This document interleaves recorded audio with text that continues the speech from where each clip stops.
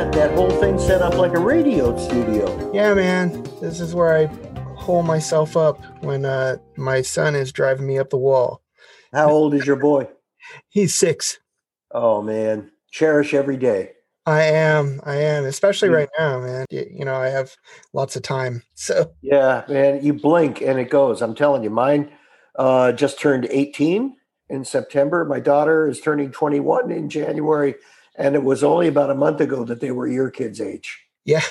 You know what? I remember your kids being really, really small. Let's see. I took a lesson with you at your house, like probably close to like 18 years ago or something like that. Yeah, out in Pacific Palisades? Yeah.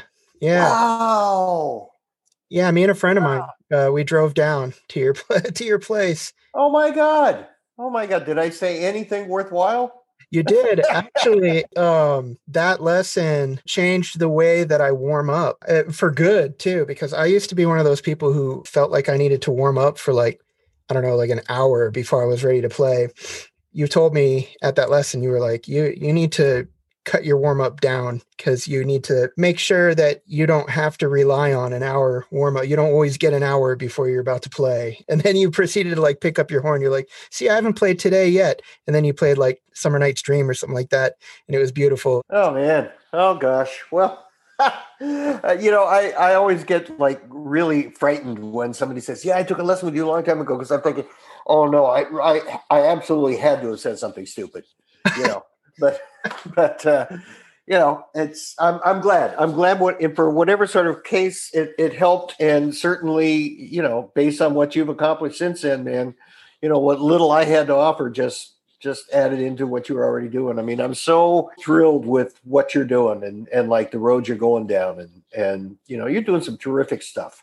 I really appreciate that. I've been lucky in getting to do what I love to do, but I've also, a little bit like you, not quite as prolific as you, because not even close to as prolific as you, because you've done so many different things. I pride myself a little bit on not being just cornered into being one type of player, like a classical player or orchestra. Right. But man, you've done everything pretty much. I mean, orchestral playing, solo playing, chamber music, jazz, studio recording, teacher. I mean, it's like there isn't really much that you haven't touched musically.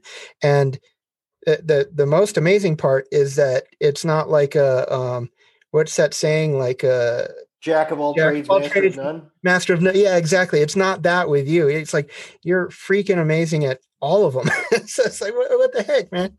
So I really dig that. Before we get too far into you and your career and everything, I wanted to welcome everybody to Music on the Rocks with me, Chris Castellanos. And this is where I interview people that I admire and people who are my friends. And we have some fun conversation over some beverages. What do you have tonight, Chris? I have some Woodford Reserve. I'm just pretending that I'm traveling. That's usually what I end up drinking on the airplane.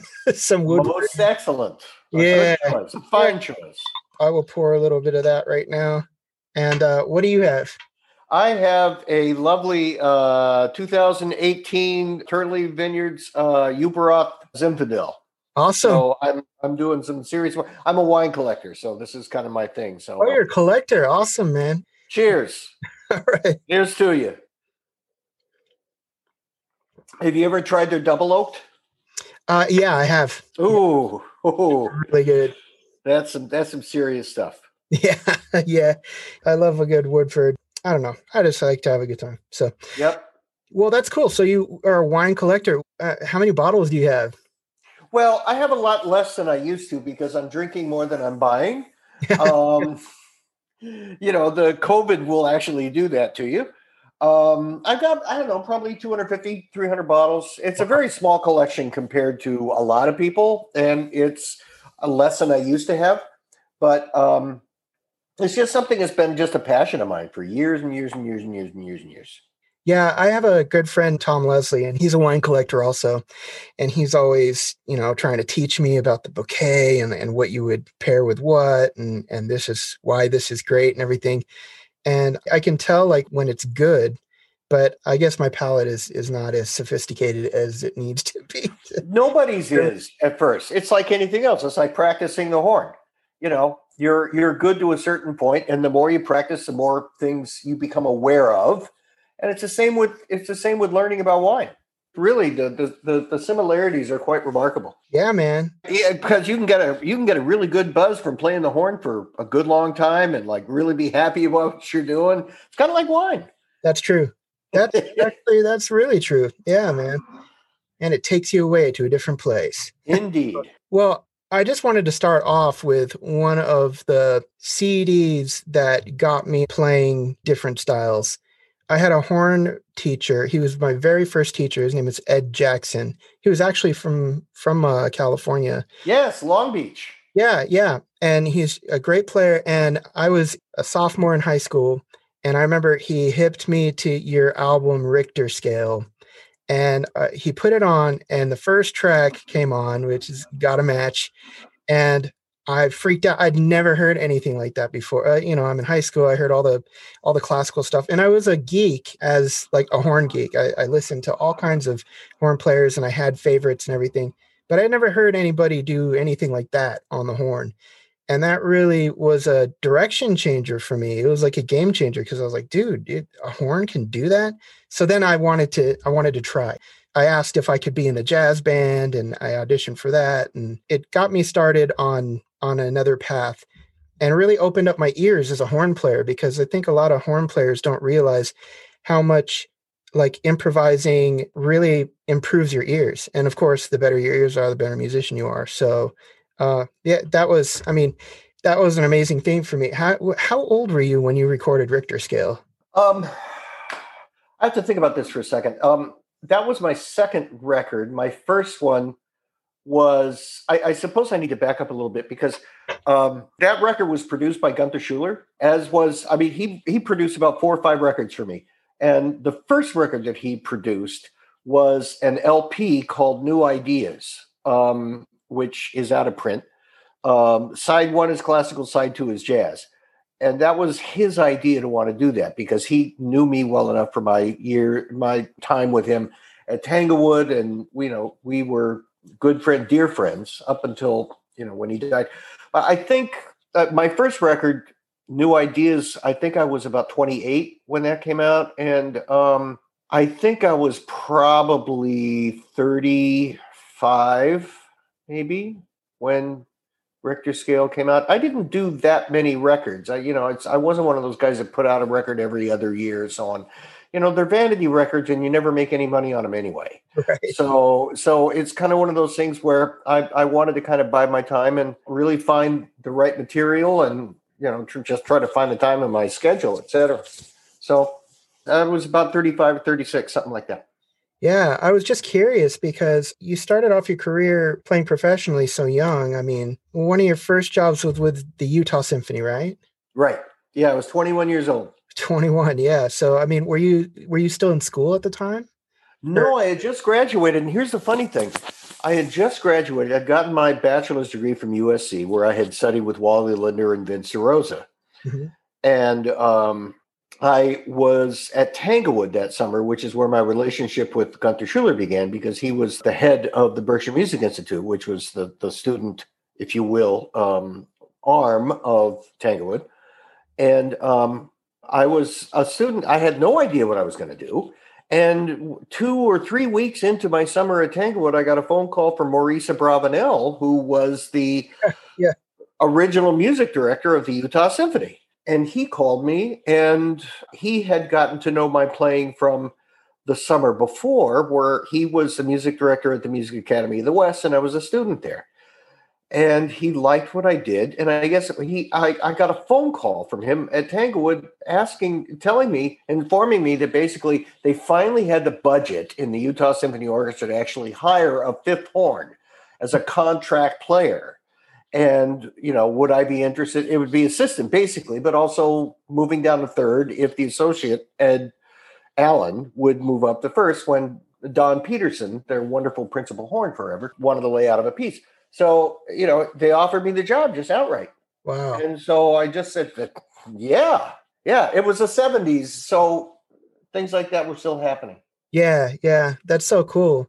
Maurice Abravanel, actually, Abravanel Hall is where the symphony plays. So it's a hall is named after him. And the orchestra, well, a couple years ago, just did a Mahler cycle because apparently Mahler was one of Abravanel's favorite composers. Well, yes, I can tell you that when you think of complete Mahler symphony recording cycles, and who was the first one? A lot of people think that Leonard Bernstein and the New York Philharmonic was the first orchestra to record all nine Mahlers. I don't think so. I think it was the Utah Symphony. Oh, wow. Interesting. Yeah, That's awesome, man. So you were in Utah. How long were you in Utah? one season. Okay. Did you win another job? No, I actually quit. I quit. I quit Utah after a year, not because I didn't like my job there. I just kind of felt like I needed. I felt like I needed more time with Mr. DeRosa, and I felt like my journey in terms of what I needed to learn wasn't over with yet. And as wonderful as an experience that I had in Utah, I would never say a harsh word against anybody in that orchestra or anybody in the organization or that orchestra in general. I had the greatest time with them for a year. They were so open and welcoming and supportive, but I felt like I needed to do something more than basically play 2D passages, whole notes. You know what an assistant job is like. Right. So I left to go back to USC and get a master's, not really knowing of anything other than I got to have more time with DeRosa. And that actually never came about because during the summer, before I went back to school, I got a phone call from a conductor by the name of Leonard Slatkin, who at the time was a conductor of the New Orleans Symphony. That was his first gig. And the funny thing is, he gives me a call and he says, our principal horn player just quit on us and we need somebody to start the season. And we can offer you, travel, and we can put you up so you won't have any expenses like that. And when it comes time to the audition will be, this was like in late August, you just come down here in late August. The audition will be in November and we'll stick you in the final round. But then he said something to me which was really fascinating. He said, I don't know how you play, but your teacher says you're very good. And the connection there is through Hollywood because Leonard's father, Felix Slatkin, was a concertmaster of the 20th Century Fox Symphony Orchestra. Oh. And he was also the concertmaster of the Hollywood Bowl Orchestra, and I think also music director of the Hollywood Bowl Orchestra. Leonard's mother, Eleanor, was principal cello at 20th Century Fox, and of course Vince was he was in the section of 20th Century Fox when Al Brain was playing there, and then after Al Brain retired, Vince took over. Mm-hmm. And as well as already being like the top freelancer in Los Angeles. So I have absolutely no doubt that it was a game of telephone between Slack and his mother and Vince. And that's, I think, where that came about. Oh, that's so interesting, man. So at 22 years old, all of a sudden I'm principal in New Orleans. That's great. How was it studying with Vince? Were you pretty close with him? Yeah. I mean, I became really close with him over the years. Right. I was a student like anybody else. And I studied with him as a student undergrad for 1 year. But my education with him basically went on throughout the rest of his playing career once I kind of came back to LA. His concept was the most... I remember my first lesson with him. He basically, I'm paraphrasing, but he said, pretty much what you need to know about the horn, you're going to hear in this lesson. And it took me a long time to understand what he was talking about, but it was about the simplicity of it, understanding what really the basics were. And he basically taught me everything that I'd learned before with Wally Linder, who was my teacher before that, who was principal horn in the Minneapolis Orchestra for 20 years. And in Minneapolis, I say that purposefully because he was there in the 40s, 50s, and 60s, retired in the early 60s to come out to LA before it became the Minnesota Orchestra. And everything I learned from Wally was amazing stuff. But what Vince did was he helped me fill the gaps by really dealing with the one element of my playing that I had not dealt with at all. And to this day, I believe very few people actually deal with in terms of where the tiered elements of learning how to play the instrument are. And that was air development. It wasn't just putting air into the instrument, it was developing the quality of the air and learning how to breathe and all of those things, which basically is the underpinning of everything else that we do.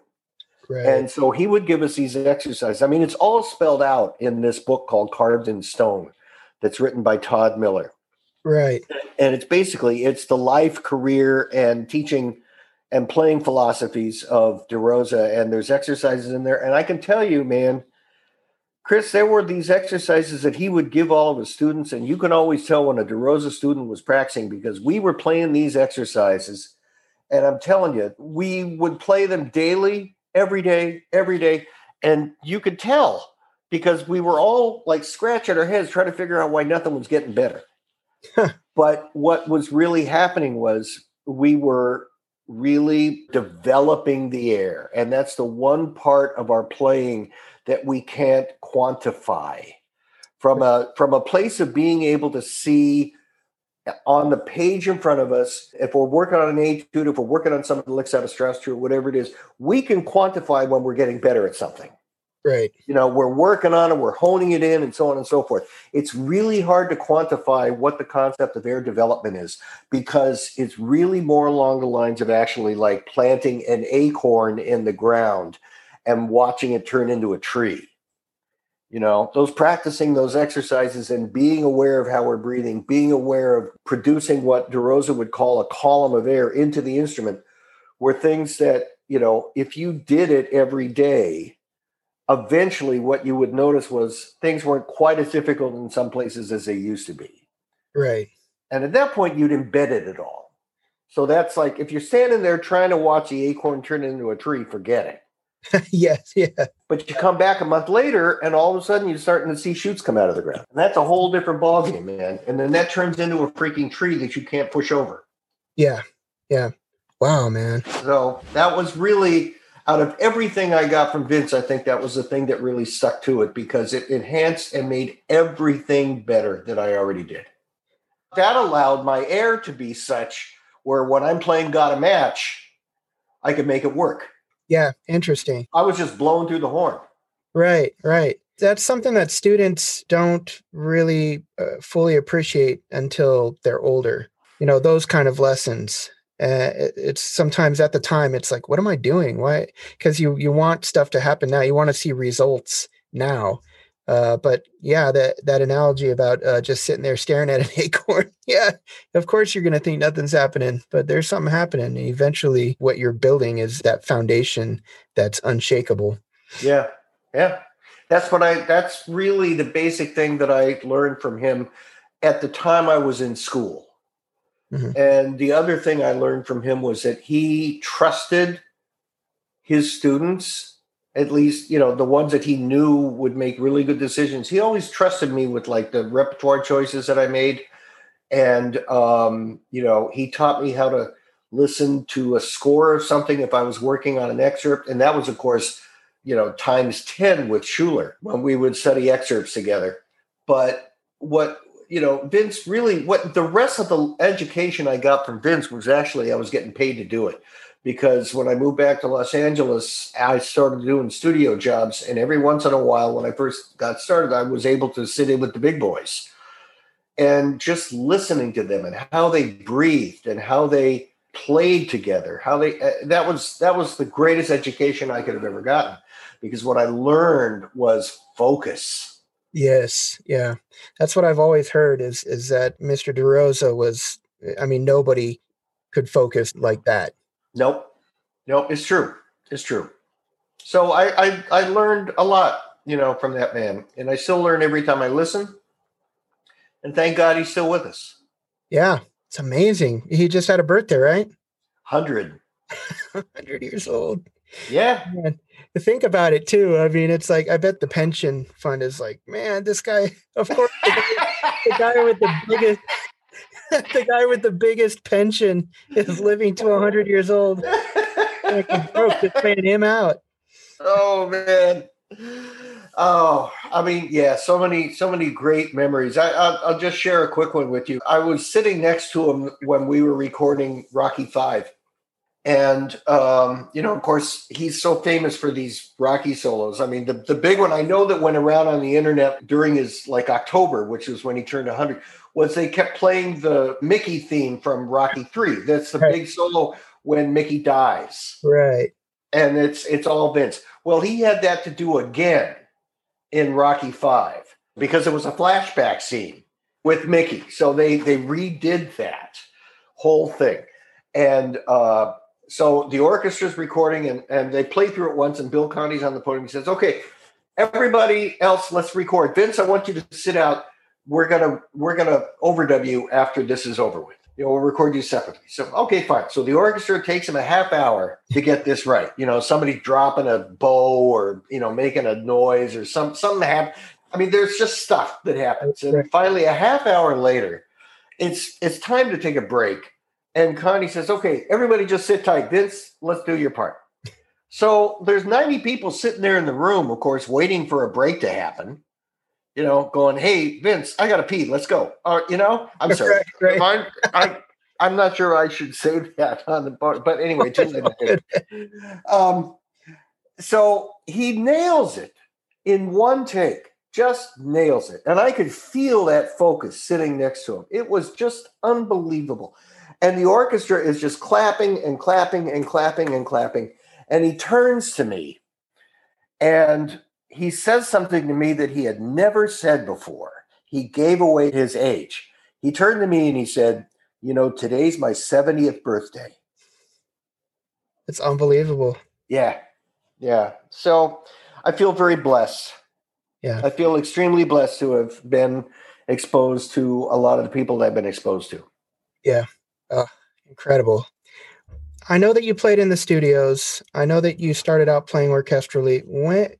Where did jazz come from? Like, when did you have the time so that by the time you're in your late 20s, early 30s, you're putting out albums?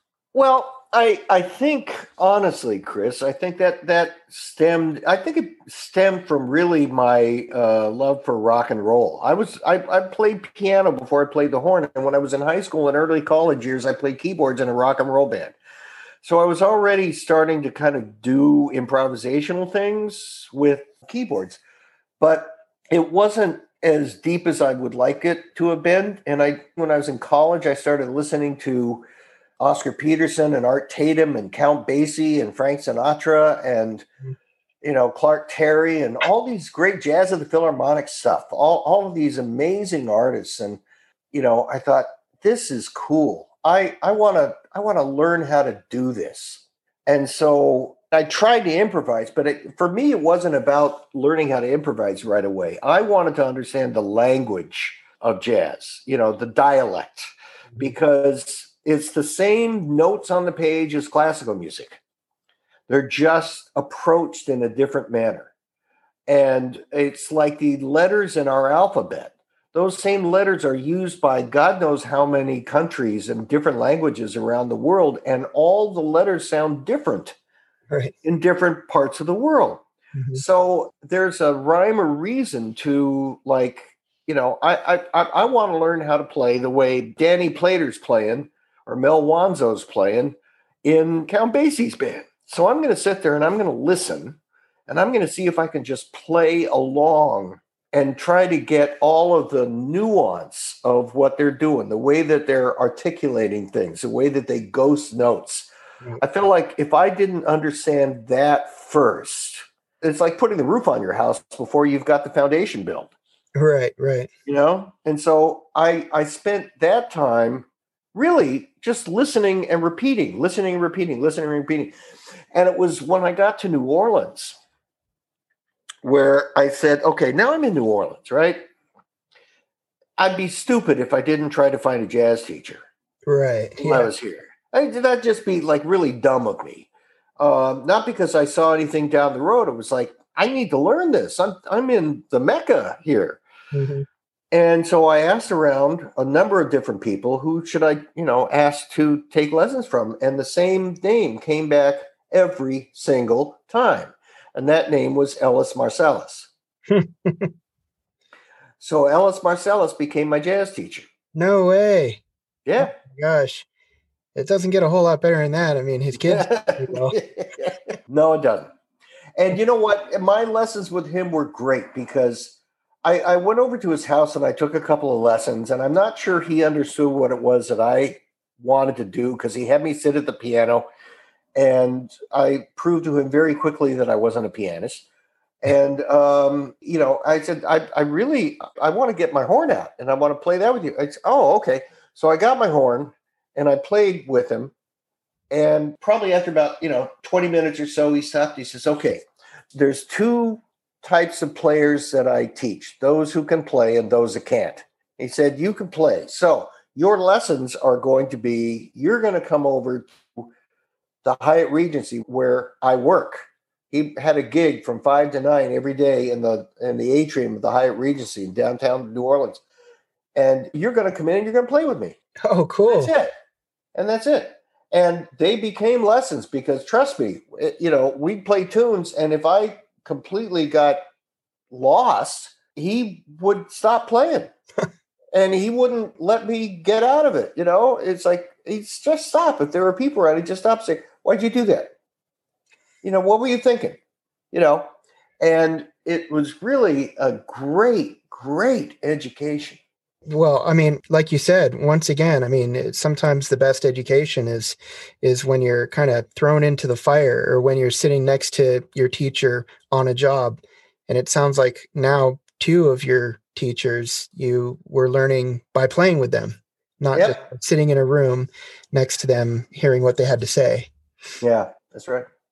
Wow. And there was also a scene where, fortunately, there was a big jazz room at the Hyatt Regency, and big names would come in and do a week at a time. And so I said, "Hey, Mr. Marcellus, would you mind introducing me to some of these people, et cetera?" And so he did that. And as a result, I got to actually play alongside of Clark Terry in that room. And I played with him, sat in on a tune or two, and he said, "Hey, I'm here the rest of the week. Come down anytime you want."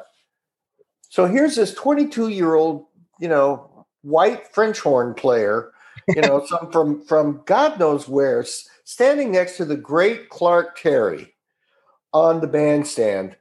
And he turns to me and he says, "Do you know the Flintstones?" Which is basically that was like one of his signature tunes. Uh-huh. So I got to play the Flintstones with Clark Terry. I got to share a shout chorus with Clark Terry. There's no way to explain it. It just... Yeah, that's too cool, man. Clark Terry, what an amazing player. You didn't get to play Mumbles with him, did you? No, I didn't play Mumbles, but Flintstones was good enough. Yeah. Oh, that's so cool. You mentioned horn player, God knows where from. Where are you from? I'm actually, I was born in the state of Oregon, in the city of Salem, but for the most part, I grew up in Southern California. Oh, okay. So you were always kind of around that area. Well, yeah, I grew up in Orange County, which was at that particular time, there was still farmland. Believe it or not, in Southern California, there was still farmland. There were orange groves as far as the eye could see. There was electricity and stuff. Don't get me wrong. What? So what got you into playing the horn? Like, why did you choose the horn? I have to say that I started on piano when I was 4. And when I was 8, I was getting bored of playing the piano and I wanted to play something else.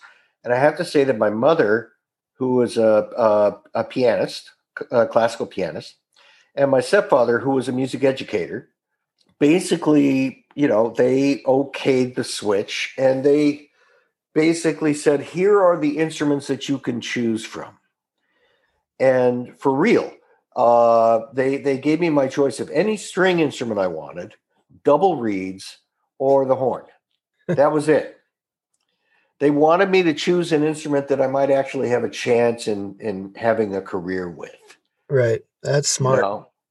And I really kind of didn't. I was really short when I was a kid, and I was really kind of like, let's just say I hadn't grown into my weight yet. Okay. And, I had very nerdy glasses at the time, and the fear of being an 8-year-old boy walking to school with a violin case in my hand in the 1960s, I think was just more than I could bear. I mean, I would have been the guy that got picked on every day, Oh, for carrying around a violin case. And double reeds to me, I literally chose the horn because it seemed to be the most manly man instrument of the bunch. okay. Okay.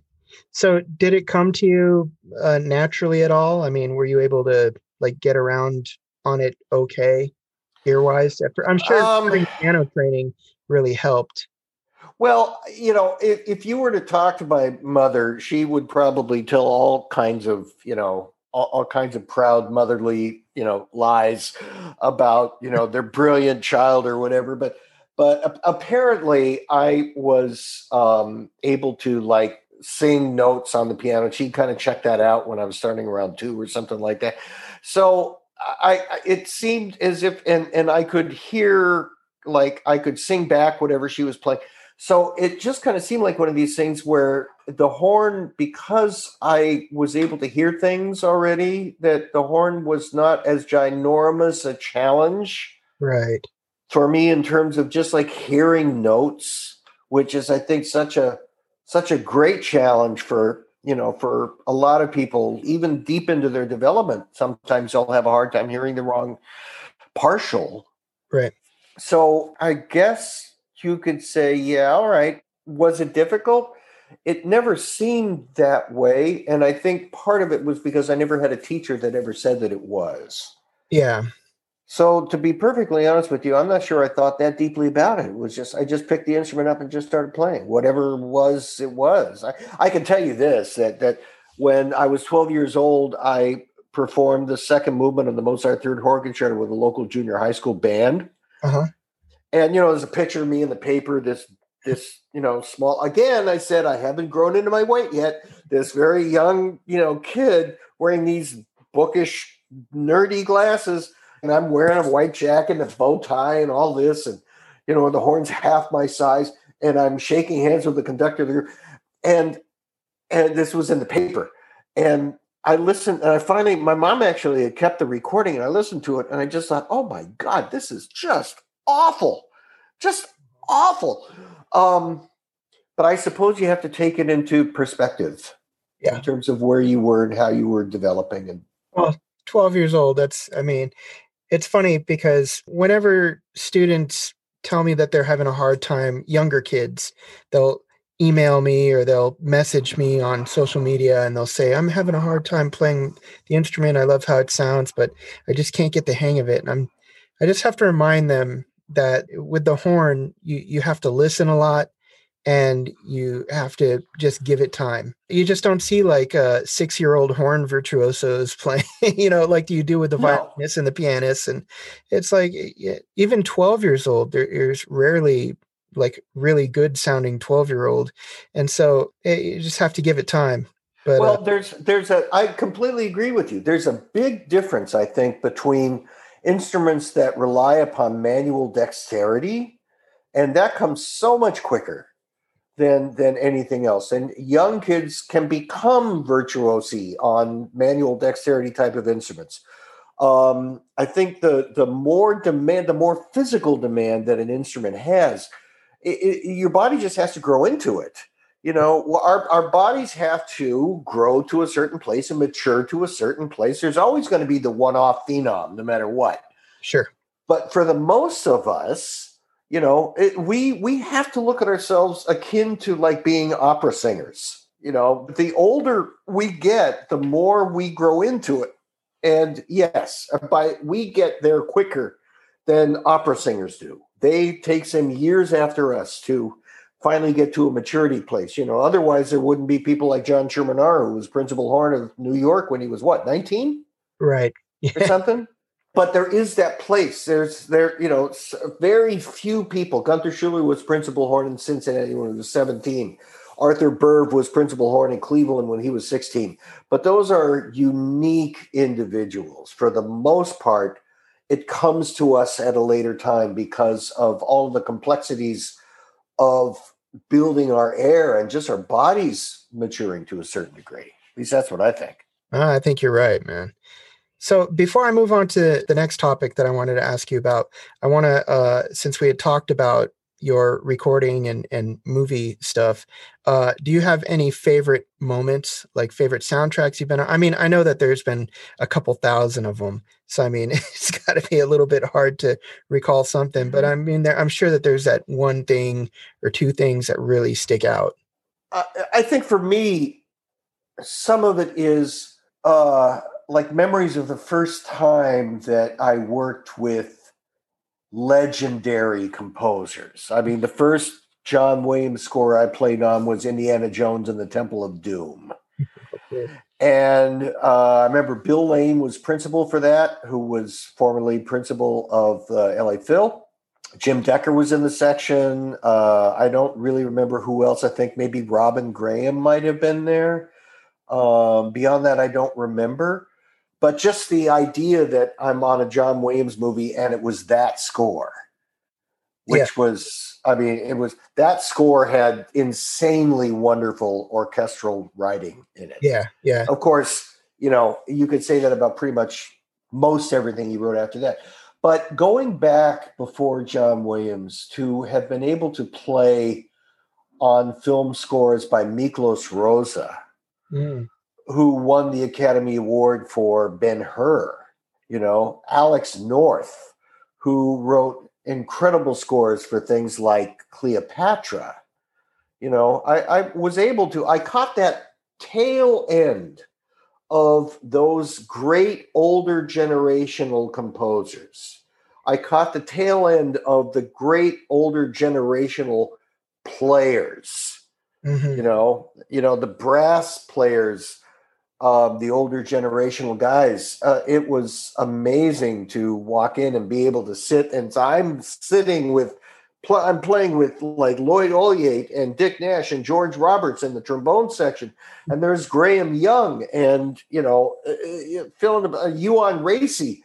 Euan Racy, the trumpet player, most famous solo that he ever did was the opening trumpet solo in Chinatown. If you haven't heard that, that's about as great as a sound on the trumpet you'd ever want to hear. Right. So it's hard. I know you asked for like one or two things, but I haven't really thought of it from like a particular score. I've really looked at it from a place of what legacy have I been able to be a part of, and you know how fortunate I was to have been part of that group of people that bridged the gap with the composers. You understand? With those guys, Alice North, Miklos Rosa, Georges Delerue, Elmer Bernstein, all of those people who were writing before John Williams and Jerry Goldsmith, who to me were the two real major cats in my career, other than Michael Giacchino. But I got to be a part of a certain generation of composers that started. James Horner started when I was already working. James Newton Howard. Alan Silvestri was doing TV. His first major film was Back to the Future, and I got to play on that. You know, I mean, so for me, it's like, do I look at a film score? Or do I look at what is the totality of the history that I've been fortunate enough to be a part of? Yeah. You know, I mean, I was fortunate enough to work with Jeremy Lubbock and Johnny Mandel, and you know, some of the great arrangers, record arrangers, Billy May, Billy Byers, just like legends of the old school. But if I had to choose scores, I mean, Indiana Jones and the Temple of Doom would be one, certainly. Pretty much anything that Michael Giacchino ever wrote. Of course, you know, I got a little bit of notoriety because he did 3 films under the old Star Trek machine, and that's me playing the opening solo in those films. Right, and which is really cool because it's one of the first times in a long time that there had been like a new major theme out for Star Trek. And it worked. Yeah, and it's beautiful. It's really cool, and just that opening horn line that you play, it's just so beautiful and haunting, and and it's like there are things to come, and it's Right, so cool sounding. Um, right. yeah, I have to say, if I had to throw something else in there, it might be the end credits of Independence Day. oh, cool. Independence Day. That's some really cool music. Yeah, yeah. But I mean, that end credits that's a major. That's seriously major. But again, you're asking me to like Yeah, pick out a couple. I can't. I really yeah. can't.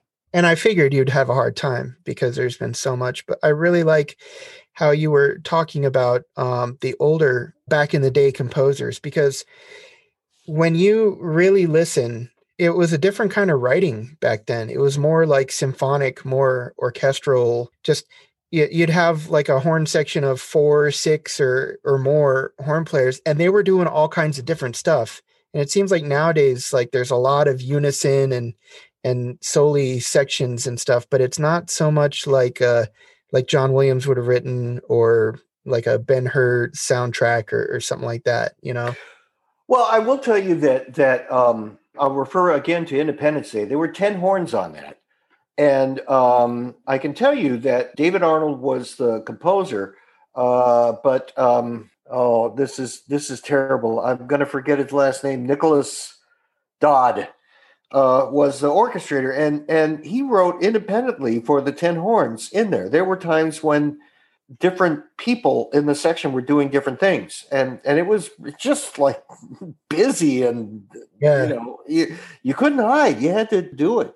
I think the biggest change, and you're absolutely right. If I could go back to the older generation, the people, when you think of the great writers in Hollywood history, you think Bernard Herrmann, Max Steiner, Victor Young, Bronislaw Kaper.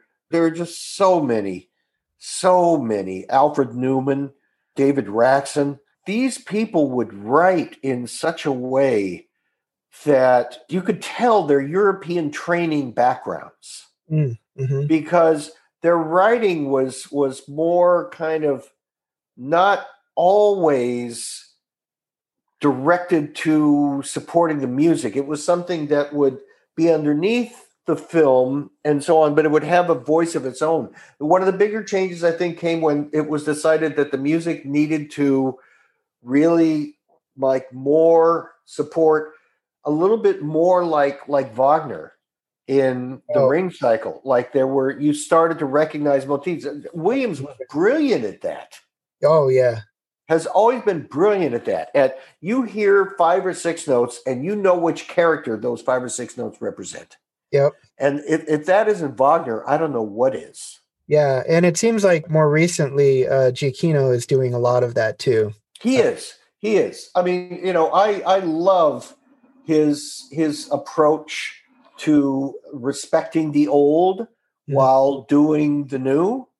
And I'm glad I got to be a part of all of that greatness for as long as I was. And I think about 5 years ago, I decided, you know what, I'm done. I don't want to do it anymore.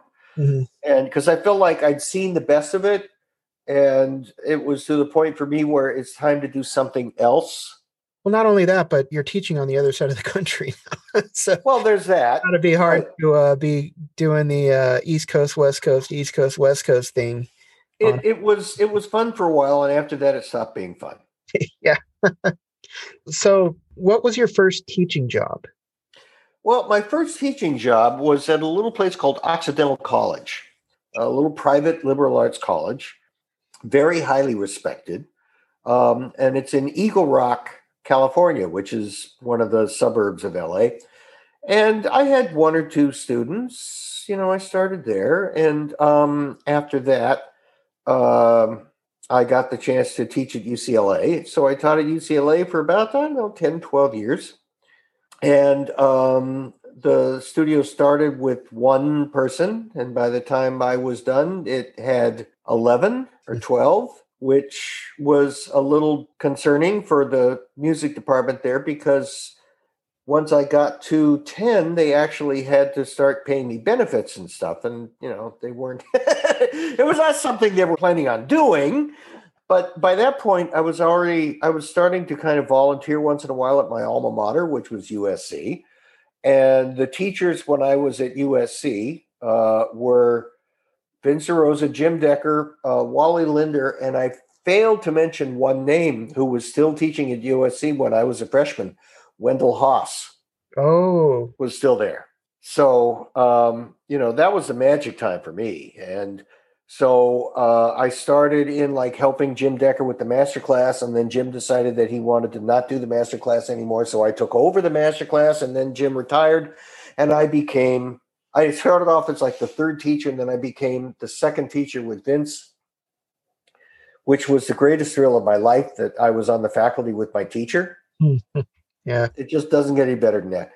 And then I became the primary only because Vince decided that he only wanted 6. So I took the other 14 plus, which had jacked up from about, we went from about 14 to 20. At the peak of my teaching there, we were at 24. Wow. And it wasn't because we wanted 24.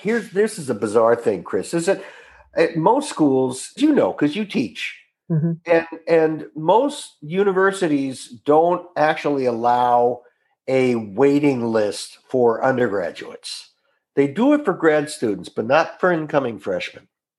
So, the standard thing that we were told was take twice as many as you actually want, because you're lucky if you get a 50% retention rate. Well, when Vince and I were there, we never got less than 75%. So we ended up with 24 students. I mean, I have a number of ensemble pieces that were written for us because I started. We already had a horn ensemble at school, but I started a Vince DeRosa scholarship concert every year because I wanted to make sure that there was something in his name when he retired, because universities are fabulous with memory lapses. Yeah. They're really good at forgetting things.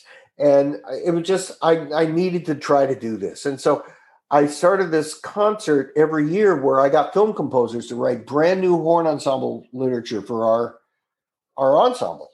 That's awesome. And so, I had people like John Debney. I had people like Elmer Bernstein. Michael Giacchino became our composer in residence. He wrote something for us every year. His orchestrator, Tim Simonek, did. And Randy Newman even wrote a song for Vince. No way. That he came at Vince's retirement concert. He came and performed it with my 20 students and I think a tuba. And he performed a song with us. He sang the song? Yeah, he sang it with us on stage. Oh my gosh, man. Yeah, he sat at the piano and he played. And there's got to be recordings of this stuff somewhere. Yeah, I've got them. Oh my gosh, you have to put that stuff up, man. You can't. Yeah, eventually I will. I have to figure out where they are. I have all the repertoire. I mean, that's one of the things I think I was most proud of. It's like we got a good 20 or 30 or 40 terrific pieces from composers in that form that wrote horn ensemble music. Is there that stuff available, or can you find any of it, or do you have it and it's at the school or something? Or? Well, I've got it in Miami. I grabbed it all when I left USC. I think they have some of it. I don't even know if they use it or if they do anything with it at all. But, I certainly got it all on disc. Yeah. And when I got to Frost, we just reprinted everything. So there you have that. I know that you're at the Frost School now. You've been there since, 2009 or 2000? Yeah. So 10 or 11 years. That school is super innovative. And one of my great friends and colleagues and mentors, Sam Palafian, he was there all the time. He was just always talking about how innovative the faculty was there. And he would talk about you, and he'd talk about Shelley, and he'd talk about people like Valerie Coleman, who's on fire, and it's just just really cool. Maria Schneider. Maria Schneider's running the Gerard Schwartz is now our symphony conductor. Yeah, I mean, it's unbelievable. I mean, so that the school, for people who are looking to go to a music school, you can't really beat the faculty there. And then there's the weather. So, Well, there's that. I had to make sure that I got back this afternoon. I spent the afternoon with my wife at the beach. I had to make sure that I got back in time for this podcast. I'm sorry, man. I took you away from the beach. Dang. No, it's okay. It gets dark down here now, so it's fine. Thank you for that observation. Yeah, I mean, I have to say that I didn't even know about this job. I didn't even know about this school.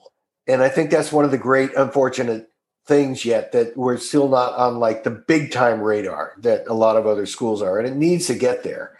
But I remember getting an email from Shelley Berg, the dean, when I was like still living in Los Angeles. Says, "Hey, would you like to come down and do a master class or something?" And it's like I sent him an email going, "Hey, what are you doing in Miami?" Because I knew him as the head of the jazz department at USC. He was a great pianist. Right. And he said, "Well, I'm the dean here now." It's like, what? All right, cool. So I don't know, a few months go by and I get another email. "Hey, you're thinking about doing this? We'd love to have you come to do it." And so at the end of the day, what ended up happening was I finally got an email from the head of the search committee. And the search committee basically just said, "We had a search, and before we make our choice, the dean has asked us to reach out to you and see whether or not you would be willing to come down for a couple of days and interview for the job." Mm-hmm. And literally, Chris, the first thing that came to mind was, I've never been to Miami. If somebody wants to give me an all expenses paid trip to Miami for a couple of days, I'm in. I'm seriously, I had been thinking for a while about, is it time to start doing something else? I mean, that had been kind of in my psyche for a while. Like if a new great opportunity came along, would I be willing to kind of scuttle what I was doing? Because at that point I felt like, what else is there to do? Yeah. What else is there left to do that I haven't already done in LA? So I flew to Miami and I thought, great, I'll be able to go see Miami. Well, I didn't see squat of Miami. I saw the inside of meeting rooms and rehearsal halls and all that kind of stuff. But I walked away 48 hours later just being completely blown away by what I had just seen. Mm-hmm. Now, you have to remember, you asked me where I taught. The place that I left out was I taught for a year and a half in Indiana for Myron Bloom. Oh, okay. He had done sabbatical and had taken a medical leave. And so I taught for him for a year and a half there. And what I saw at Frost was unlike anything I'd ever seen anywhere. And exactly what you were talking about, the innovative thinking. They get it. They get the profession of the music world. And I just felt like this place speaks to me unlike anything else that I've ever seen. And I got back to LA and I got an email from the dean the next morning saying, "Okay, you want the job?" Mm-hmm. And so I have been here since 2009. And this is my last job. I can't ever imagine being in a place that is more spectacular than what this place is doing. Yeah. And you guys have a brand new music building over there, right? It's they're all the teaching studios. Yeah, teaching studios are brand new. Yeah, they're great. But I have to say that I haven't used it at all this semester because of COVID. Oh. I've been teaching all of my lessons outside. Like as in outdoors? As in outdoors. Oh, that's pretty cool. Well, it's these are tough times that we're living in, and these are questionable times. I mean, I think it makes a lot of people very skittish about like what is to happen in the future. And I don't mean to change the subject too much, but sure. But I think that teaching outside is my way of keeping my family safe. Right. That nobody gets in my studio but me. Mm-hmm. And in an odd sort of way, they put up a big canopy for me, like the size that you could have like a social event under. Oh, cool. And that became my teaching studio. And, what's actually been kind of cool about it for my students is it's gotten them over the fear of anybody else hearing them while they play. Okay. Yeah. Well, so there's been some real, pluses that have come out of this. But I think the fear that all of us have, about what is the future of what there is out there. I think you and I think, can both agree that there is nothing that is a universal statement of joy as music is. And it will be back. It will be back in ways perhaps not what we have been used to seeing before, but it will be back in big time ways. And one of the things that I think that Frost does so well is they teach you how to be an entrepreneur. They teach you how to create opportunities for yourself, not just learn excerpts. You'll learn excerpts if you're in my studio. Believe me, you'll learn them. But you're going to learn other things too. You're going to be encouraged to create. Yep. And taught how to create. And I think that is probably maybe one of the most valuable things that a school can do in this new age that we are kind of finding ourselves in. I really feel like what this whole pandemic has done is people were being super slow about opening up their eyes to what was popular, what needs to be changed in not music or anything, but just the presentation of music, maybe. Right.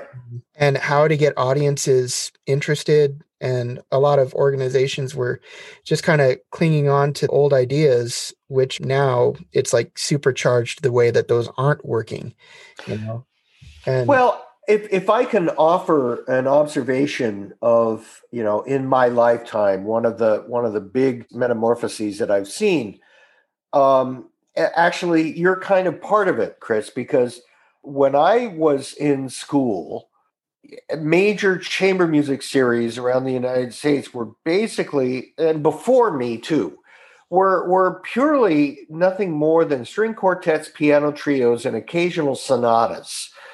Like a big time, a name violinist or a name cellist with a name pianist would get on the chamber music tours, and they would play stuff. I mean, this is all, basically generated by the music impresario through the 40s, through the 60s. A gentleman by the name of Saul Hurok was the main guy who was managing everybody and presenting concerts. So, there was this older generation of people that if you weren't a string quartet, if you weren't a piano trio, if you weren't a sonata or soloist piano or something like that, you weren't going to get booked.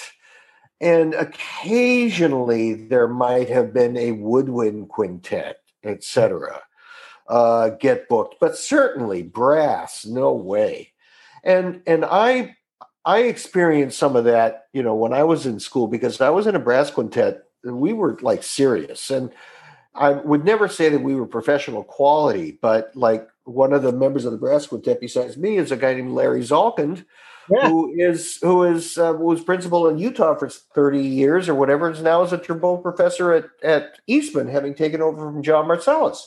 But we went to one of the big chamber music competitions in 1976, I think, or 75, I don't remember, in Pasadena, called the Coleman Competition. And we were up against string quartets and piano trios and et cetera, et cetera. And it wasn't like separate categories. Now they've got strings or winds or whatever. It was like they had a junior division and a senior division.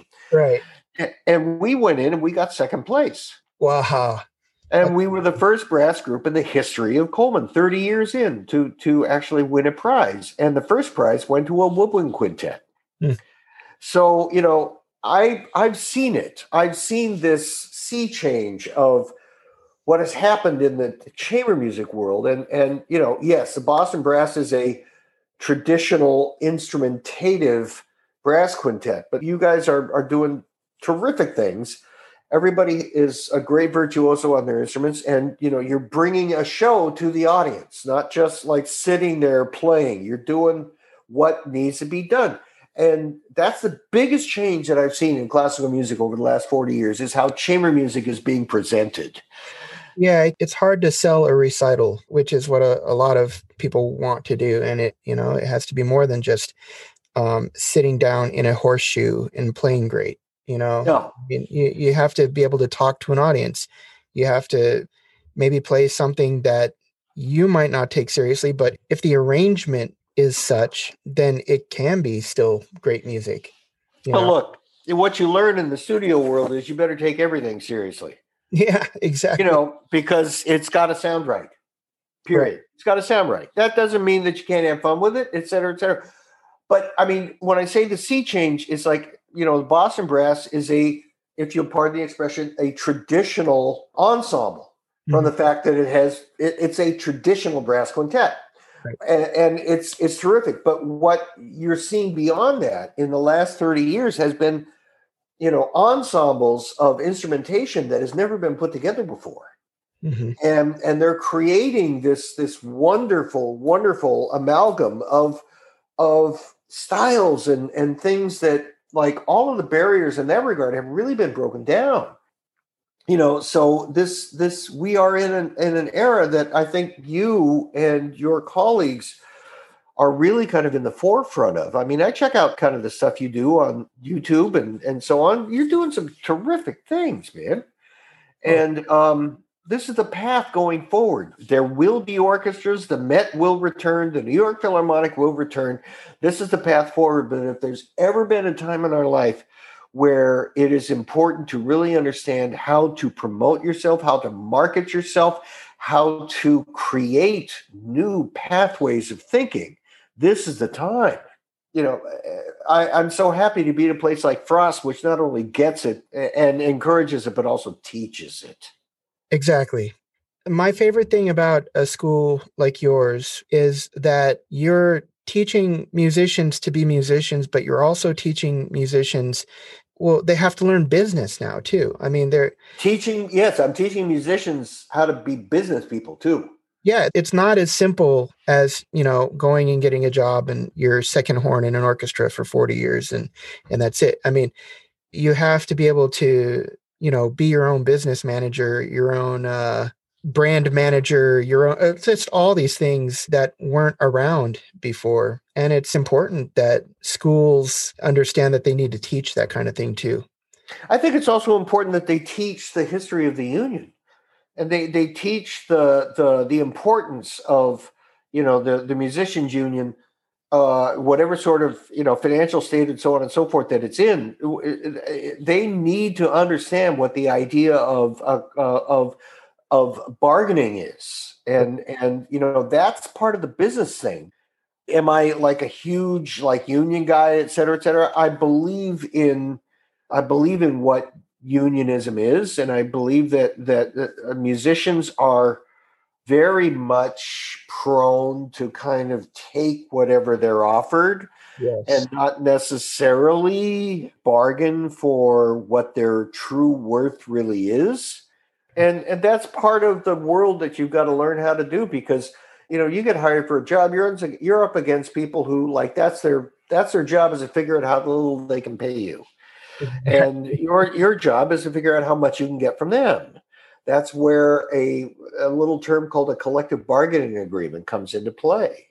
Well, that's what's scary about things like Spotify and stuff now. And it's just, I mean, it used to be that, take Empire Brass, for example. And back in the day, they would have a record deal. There was a way to actually make money from making albums. And now it's just, you're just basically making a business card, because as soon as you put it out somewhere and it goes on Spotify, you're getting, 0.00001 cent per play. And it's like, you'll never get anything. Right. And musicians have kind of done that to themselves almost by bowing down to Spotify saying, hey, we'll get you out here, but you ain't going to get any money from it. And it's like, well, people know who I am and they heard me play. It's like, great. That and $3 will get you a latte at Starbucks. Yeah. So we have to be careful. I mean, and that's another thing. It's really cool, all the stuff that's happening right now. Like you were saying, people are figuring out how to multi-track, and people are figuring out all this stuff and having a good time doing it. But I also have to be careful that you realize how to monetize that kind of thing too. You don't want to give away everything that you create. Right. which brings me to my only shameless plug of the evening, if you will. All right. A lot of the things that you and I have talked about during this time in terms of playing and thought process and et cetera, I've actually organized into a video series called The Art of Practicing. And it's on my website. You can see it, richardtoddmusic.com. You can see it there. It shows you all the different chapters and so on and so forth. I think there's 16 different chapters. Each one has a title that is of value, I think, in some way, shape, or form. The subtitle is the fascinating part because it's how to be an analog thinker in a digital world. I like that. And the interesting thing is that, Chris, there's a lot of people younger than you that don't know what the word analog means. Now that's scary, man. It is scary, but this is what 35 years of observing students and teaching and seeing the development of the world around us and how that's impacted the students that I've come in contact with. And I speak about it because it's for sale through my website. If you go there, you can actually see it. You can see the introductory chapter, and then you can see everything is laid out in front of you. And yeah, I mean, I don't just throw that out there. I could easily toss it out on Facebook or whatever, but it's gone. The second that actually goes out there, it's gone. Yeah. Meanwhile, I've got what a few people might consider to be like, almost immeasurably valuable information that I have on a platform that you can purchase it and you can get all of it, or you can purchase it chapter by chapter, and it goes through a platform that actually holds the information. So you get a code that you can access it from there, but it's not something that you download yourself and you get to keep and therefore share with people. Right. And I can tell you that I can't highly recommend this enough for younger players, because I talk about what I call the 4 R's of success: research, repetition, retention, and result. I talk about the element of what is a warm-up, which you and I were talking about at the very beginning of this time. When does a warm-up become routine? When does it become practicing? And how do you really define what a warm-up is? And I remember this is how you and I started off our time tonight. Yep. I talk about practice doesn't make perfect, and the inability to be able to define what the word perfect means versus the ability to be able to define what a word, say, like better means. Ergo, being more actively involved in what you were about to do on the instrument rather than reacting to what you did. And other chapters like owning versus renting. I've got one called the spell check syndrome. I talk about Snapchat memory. I talk about like all of these different things. At least please go to my website and check it out. I think it might be of great value to a lot of people out there, but it is part of the professional element that I was talking about, like how, as what we were just describing. I'm not giving this away for free. I'm not letting people download it because there goes your revenue stream. And this is what we as professionals can help younger players develop. And this is what we do at Frost. I mean, this is a cumulative 35 years of teaching knowledge, and even more than that of professional knowledge from a virtuoso of the horn. I mean, it shouldn't be free.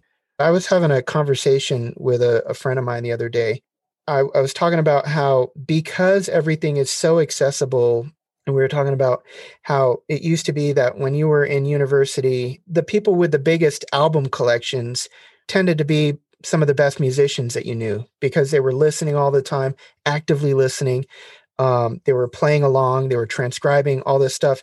And now that all of it is so readily available, people are just kind of like, I'll get to it later. You couldn't be more right. I have an orchestra rep class that I teach on Monday nights virtually. And I couldn't agree more, Chris. This class has gone from listening to pieces with, big horn excerpts to we're actually listening to compositions. And I'm not actually addressing the excerpts per se, for the exact same reason that you're talking about. I mean, I'm old school. Well, I'm old. enough to, like, I've got 21 linear feet of LPs, Wow. which I've had forever. Yeah. Moving sucks, you know. You need a moving truck just for your LP. Oh God! Between the wine collection and the LPs, it's like I throw my back out. I'll tell you what, if I'm ever gonna rob a truck, I'll make sure it's your moving truck. I'm gonna take a moving truck full of wine and LPs. That sounds like the best heist ever. Oh, you could have you'd be able to get the entire Vienna Philharmonic Schulte ring cycle and a great bottle of Chateau Lafite Rothschild. It wouldn't get any better than that. No, but I agree with you. Even my own students, I've got wonderful students now, but I think the toughest thing is for them to listen. And this goes again to, I hate to kind of again be shameless about this, but this is some of the stuff that I talk about in the art of practicing, because our students, young people, don't realize, and you and I may not always refer to this on a daily basis, but the instrument that we play is the largest piece of analog thinking there is left in our life. And so for younger players that like, if they don't understand this element exactly of what you just said, of just sitting and listening, sitting and listening. And we just had a storm that came through a week ago, and we lost internet in our apartment building for 3 days. And so I got out my record player and I started putting on records to just sit there and listen. I'm trying to remember, when was the last time I did that? Yep. Me too. This has been a great time. If it's a great time for anything, it only took like all my work to go away for me to to be able to appreciate having time with my kids, and also time to just like kick back. I'll pour myself a drink and I will listen to something. It's like, when was the last time I did that? I mean, I'll tell you a funny story. It's a little bit embarrassing, but I was in high school and I was so into playing the horn and listening to stuff pre like YouTube and streaming music and all that stuff. So, I remember I got a new recording of the concert stuff. It was, I think it was Berlin with Gerd Seifert playing. Great recording of the concert stuff. Oh yeah, I have that recording. Klaus Tenstedt's conducting that, I think. Yes, yeah, you're right. And so I'm in a practice room at my high school, and this girl wanted to hang out with me. And so she came into the practice room and she's hanging out. And I was just such a nerd about the horn. I'm like playing the concert stuff for her, and I'm like, oh, listen to that, listen to this. Now, replaying it in my head, I could just see her getting more and more bored with me. It's like it's like, yeah, this guy is just gonna listen to his music all day long. I'm gonna get out of here, and that's what happened. She just like took off. So anyway, I bored the crap out of her, but for me, it was like I had a great time, like geeking out on my new album. Smooth, Chris, smooth. Smooth with the ladies. So that's really kind of one of the things that I seriously address in this is I use a lot of these terms, like Snapchat memory. How much do they remember when they walk out of the studio, and how much do they remember when they come back a week later? And this is kind of part of our need to connect with our students in a world that they understand, and help them to understand the world that is necessary for them to be in order for them to improve as much as they can improve on their instruments. And the ability to quiet down and just listen. And you're not going to get your answers right away. You can't just Google how to fix your low range. You got to go back to like feeding that acorn in the ground. Yes. That's so cool. What? Tell us again where we can find that. It's called The Art of Practicing, or How to Be an Analog Thinker in a Digital World. And it's available on my website, which is www.richardtoddmusic.com. And it's $49.95. And you can also buy it per chapter if you don't feel like you want to purchase the entire thing. But I think if you actually read all of the chapters that are there, and I mean, look at the names of all of the chapters and see just slow down enough to be able to think and take a look at it and go, okay, what in here could actually benefit anything that is causing me a particular problem? I do think there's something in there to help. And this really is based on like a lifetime of my observations. For those of you that think that this is just horn centric, I think you're sadly mistaken. This is not kind of one of those how to video series when I talk about, okay, now let's get out Koprosh number 9. And now we're going to go through Koprosh number 9. And now we're going to talk about fingerings and we're going to talk about places to breathe. This is not that. This is something that I think is more universal in nature and how it can help us just become more complete. Yeah. I mean, but lots of people have different words on how they want to describe certain types of things, sound, whatever.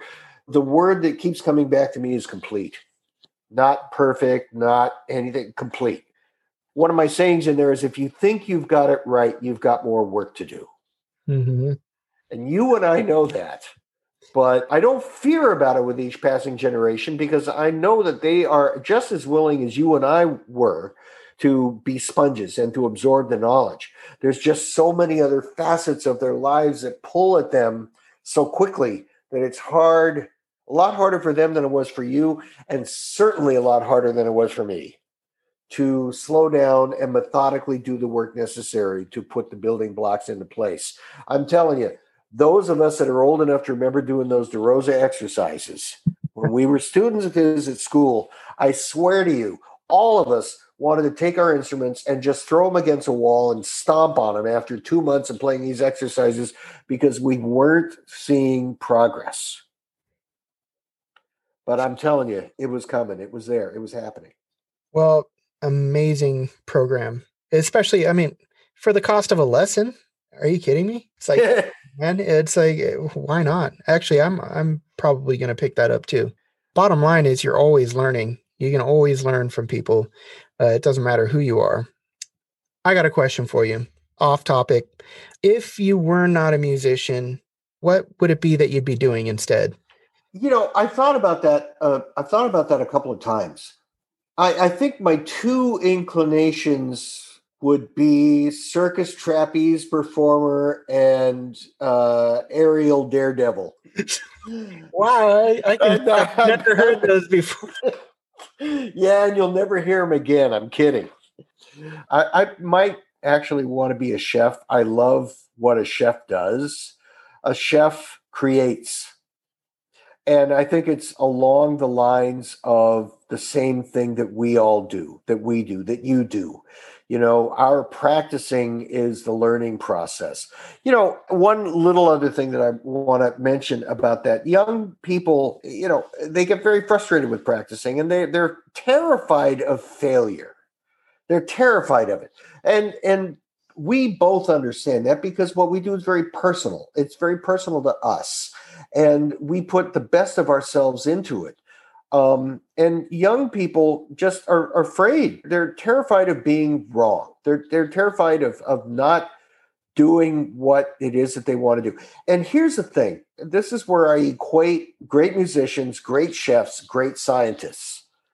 Our goal is to repeat something enough times to know what doesn't work. And with chefs and scientists, it's the same thing. When a chef is working on a recipe, he or she is going to be spending an awful lot of time failing to get to the point where they finally have the mix of ingredients correct. And the same thing with scientists. Can you imagine how many times that the people that have been working on this COVID vaccine, how many times they have failed in the process? But their failure is one step closer to success. It's like failure, they got to start over. Everything is one step closer to success. You begin to learn about what doesn't work. Yep. Much about what does work. And for me, the element of creativity in being a chef, I'm not talking about being a cook. I'm talking about being a chef. Right. Being somebody that creates recipes, somebody who knows, they know when they've got a teaspoon of salt, they know what a teaspoon of salt looks like. They can pour it into their hand. Yeah, they don't have to measure. Yep. They don't have to measure, and then they can put it into a teaspoon, and it is filled up to the rim without one, granule left over.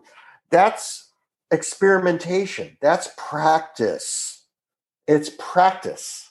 So I would probably, because first of all, I love to eat, and I love pairing great food with great wine. And, I probably would have done that. I probably would have gone into being a chef. Mm. In both cases, we get to enjoy the fruits of our labors. Yeah, There's no substitute for that. exactly. Well, man, it's just been a real joy to talk to you, just to get to know you even better.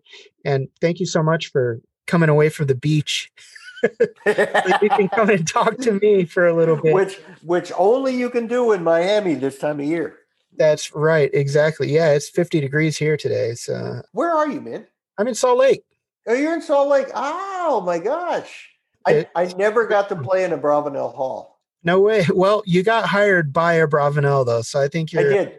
No, but we played in the Tabernacle. No way. Okay. Yeah, that's where our concerts were, in the Tabernacle. And I think one of my big memories of that year was playing the Saint-Saëns Organ Symphony. Ooh. With that organ in that room. Did you get to play third on that one? No, I didn't. Ed Allen did. Okay. Ed Allen, who went on to be principal in New Zealand, and I think was the lead horn player in all of the Lord of the Rings movies. Okay. I wouldn't bet on it, but I think so, because I think those scores were recorded in New Zealand. Okay. Well, so I know you played at the Tabernacle. Did you ever have drinks at the Tabernacle? Oh, heavens. You couldn't get a drink when I was there. Really? Yeah. The beer that you could buy was 3.2%. If you actually wanted a mixed drink, you actually had to join what they called a private club. Yeah. In which case you would have to pay an entry fee, and you'd have to go in and every drink that you would order, every cocktail, and I never did it once. So everything that I'm telling you is stuff that I was told, that you actually had to pay a membership fee. It wasn't much. No, it's like $5. Yeah, something like that. But you had to go in and you had to buy your airplane size libation that you wanted, and then purchase your mixer to go with it separately. And then you mixed it yourself.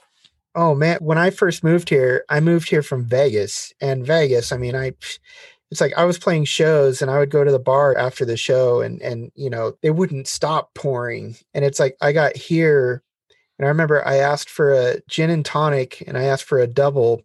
And they were like, yeah, you can't get a double.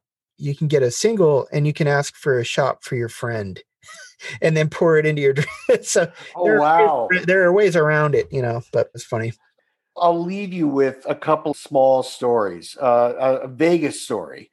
Oh, cool. For about 20 years, I played principal horn for Barbra Streisand. And she did her coming out of retirement concerts, or comeback concerts, were in Vegas. And this was New Year's Eve, 1993, New Year's Day, 1994, those 2 days.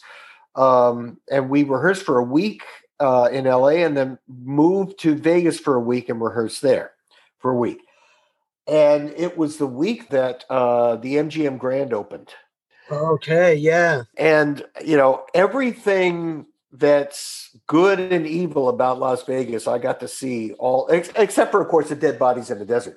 But, I got to see how the system worked, because the MGM Grand was not ready. They weren't ready to open. Yeah. And, Streisand was going to be singing in the 15,000 seat, arena. Yeah, the Grand Garden. The Grand Garden. Now, here's the cool part. Sinatra was singing in the 3,000 seat theater or whatever at the same time. No way. Yeah. And so we were there for a week, and, we were checked into rooms that, some rooms didn't have like beds, some rooms they just weren't ready. And the system was insane. If you wanted room service, it was 4-hour wait, unless you said, but I'm with Streisand, and then you got it in 20 minutes. Nice. I learned all about that system. So I got to hang with everybody in the Sinatra band at the bars and in the casino. And it was a wonderful, wonderful time. But trying to get anything in that town without knowing somebody is almost impossible. Yep. You're exactly right, man. My one last little story about Utah. One of the greatest things I remember about Utah was when Abravanel was leading the orchestra, we would rehearse from 8:45 to 11:15. And I would have my car packed, and I would be up on the slopes at Alta by 12:30, and I'd ski a half day at Alta for $4. Oh, not anymore, baby. that definitely shows my age. Oh, that's so cool. Man, we've been going for an hour and a half, and thank you so much for taking the time with me. I know that the audience is appreciative. If anybody here is looking for a school, you're not going to do better than Frost. You got to check it out. Go to the campus, check out the people who are teaching there, and weigh it against what it is that you want with your career. I think that you'll find this is a place that is really worth your time. Well, thank you. And before we sign off, I got to toss something back at you. I appreciate the fact that you're having me on. It means a great deal for me. And I want everybody out there to kind of acknowledge, from my perspective, that this gentleman who I'm sitting here talking to is really a unique artist on the instrument. And I'm a big fan of this guy. And he's an awesome player, and he gets it. Not everybody gets it. You can be a wonderful player and completely not get it. But Chris Castellanos gets it. And I am happy to see that the future of horn playing is in the hands of people like him, because I think it's just going to make our music world a better place. And good on you, man. Well, I really appreciate that, man. Coming from you, that's amazing. So thank you so much. Cheers again. And be talking to you later. All right. Goodbye, everybody. All right. Bye.